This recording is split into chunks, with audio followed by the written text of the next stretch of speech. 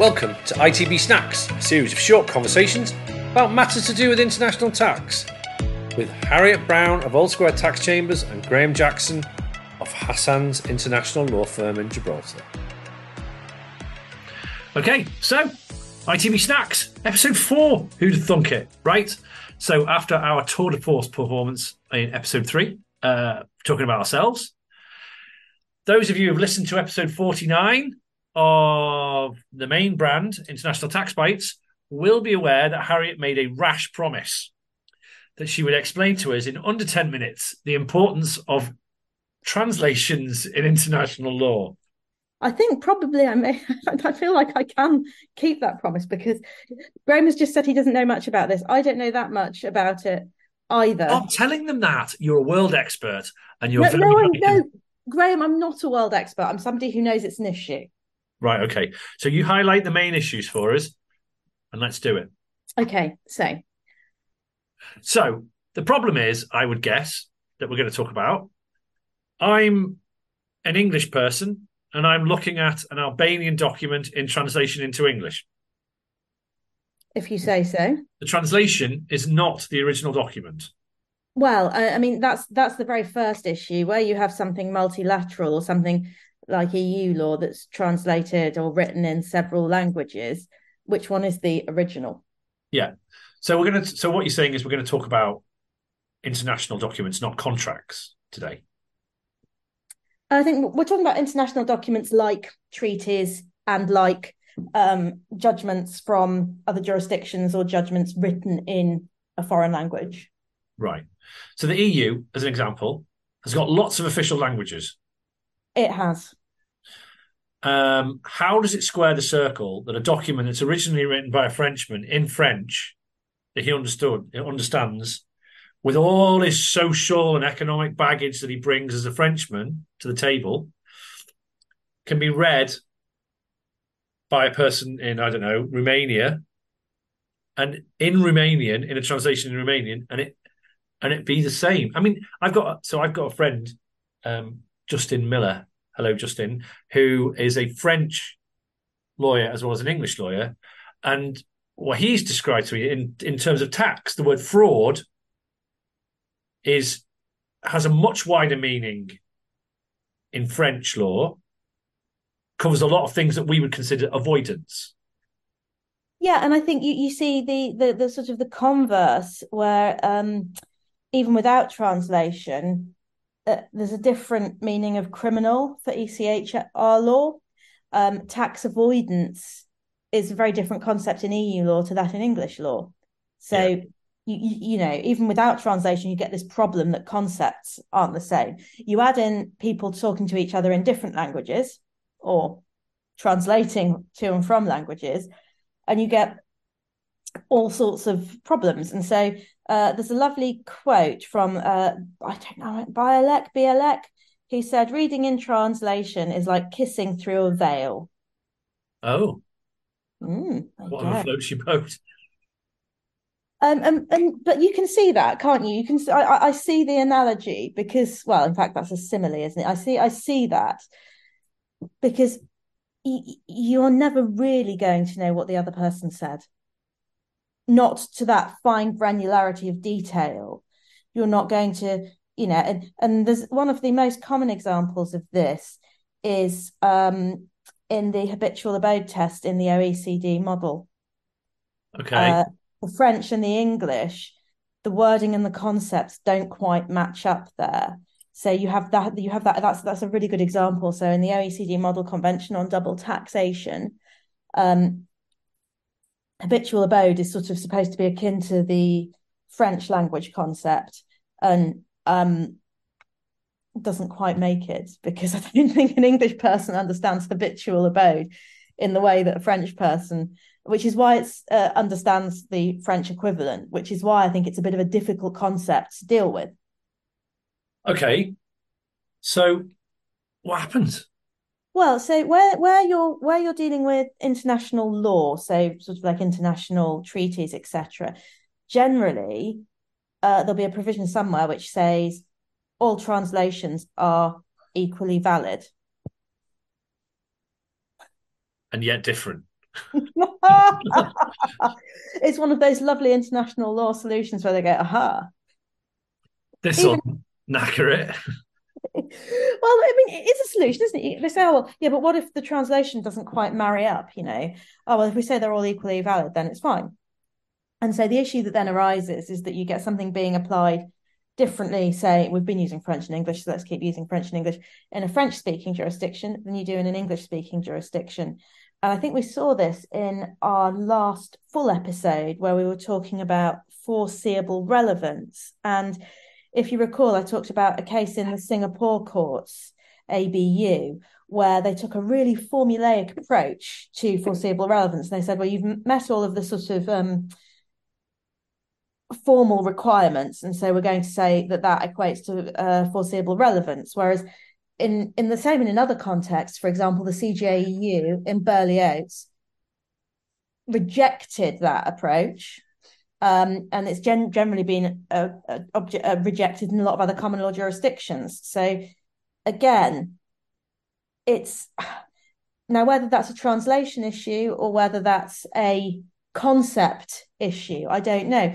But translation does lead to this problem, whereby you can't, whereby you do get differences in the way that the same thing is applied in different places. So what we're saying is, there aren't any rules to iron this issue out. It's just accepted that the issue exists. Yes, I mean, I think it's the I can't remember who said it, but the standard quote about the Americans and the English are By a common language thing. Provided by a common language. Wild? Well, was it? I honestly can't remember. Somebody should have looked that up before we started. It's either Wilde or Churchill or someone like that. I thought maybe Churchill. Anyway, yeah, somebody said it, and lots of people have nabbed it since. Yeah. But this is really common concepts divided by differing languages, because we know where we want to be, and then we send them off into the world in different translations into different legal systems, and it's hardly surprising that you're getting a different application, particularly in courts of first instance, where the advocacy may not be as experienced and the judge may have a wider caseload looking at a variety of different things. So it is really problematic, and translation is just one element of that. And as you say, the proposed solution, which is generally to say, well, all translations are equally valid, is problematic. So where we've got a situation, so is that partly what the mutual agreement procedure in double taxation treaties is designed to hoover up? I don't know if it's designed to hoover it up, but it could certainly be used for that purpose, couldn't it? Yeah. So they all sit down and decide who's got the biggest economy and the biggest muscle and who they're going to give into. I don't know how they do it, Graham. Neither do I. The cynicism is disappointing, though. Well, the mutual disagreement policy procedure is it's all very like we're gonna. So for the benefit of the listeners that don't know what MAP is, right? Basically, within the treaty, they seem to, within the model convention, they seem to they've replaced the is it tiebreaker for individuals? Corporates. For corporates. They basically just said, oh, we'll just agree. There's no test anymore. We'll just agree with reference to the old test that everybody understood. Which is, it's deeply unhelpful, really, isn't it? As these things go, far too much power into the hands of the tax authorities. Also, mutual agreement processes are notoriously, what's the word I want? Notoriously long-winded and opaque. Yeah, exactly. But I mean, you need an answer. You don't need an answer 3 years from now. You need an answer so you can do your tax return now, don't you? And if they can't agree, you're stuffed. You don't get the benefit of the treaty. Yeah, it seems harsh. I'd say harsh and unfair. Yeah. It's not the only thing in tax that's harsh and unfair. So essentially, I think we're saying, aren't we, that if something's in translation, so are there some times where you say, oh, this is an official language, so this translation I think so, yes. But So with the EU, it has to be an official language. yeah, and those are Lots. There's lots. lots. Yeah. Yeah. So All the again, not ones necessarily that helpful either. when you go to EU Lex, there's one in every official language. If you look up a case judgment, you know, but things like I don't think Breton's on there. But there are some European languages that are not official language of the European Union, so they don't do a translation. In fact, I went to the CJEU. Have I ever told you? You've never mentioned that before, Graham. On a case in the CJEU, and it was just as Brexit was about to happen. I think we weren't the last to go to the CJEU. There was some referrals that sort of hung over the back of Brexit that one of my colleagues has worked on, guy that you know, and but we went just as Brexit was about to happen. We're right at peak EU annoyance at the English, at the British. Went well, did it? Yeah, well, we didn't win, right? But that doesn't matter. We gave a sterling performance, and the tide of history was against us. But when they released the judgment, they released it in every language except English. Until after Brexit had happened, and then it popped up in English. That's so mean. So going back to what we were talking about, which is this idea that you've got something lost in translation, I've got a lovely example here from an article by John Avery Jones and Philip Baker and others. Philip Baker, friend of the show. Exactly, Philip Baker KC now, which was published in the British Tax Review and called The Definition of Dividends and Interest in the OECD Model, Something Lost in Translation. And this looked at the meaning of the definitions of dividend and interest in the model DTA, apparently by reference to their historical evolution.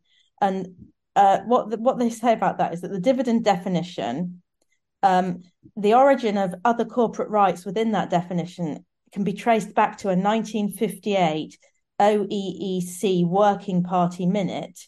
And in that minute, the same French expression, which is used in 6 treaties, was translated into English in 6 different ways, one of which was other similar corporate profit-sharing right.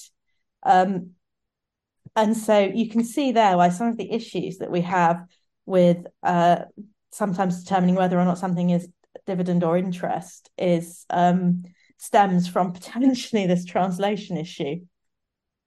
So I think that highlights, doesn't it, that the system relies on translations that occurred 70 years ago, and that might have they become the language, the commonly used language that's been discussed in courtrooms. And I bet my bottom dollar, I bet you a tenner that as there's been more translation has become more rigorous. So relying on ancient translations is probably not a good idea. Well, it certainly seems to raise some questions. And I think that's maybe all we've got time for. Yeah. So there you go. That's it. You can't trust them. That's what we've decided. I'm not taking the bait. I'm not taking the bait. Right. Okay. So that's another ITB Snax. It highlights some of the issues with translations. And very nice to speak to everybody. See you later, Harriet. Soon. Bye.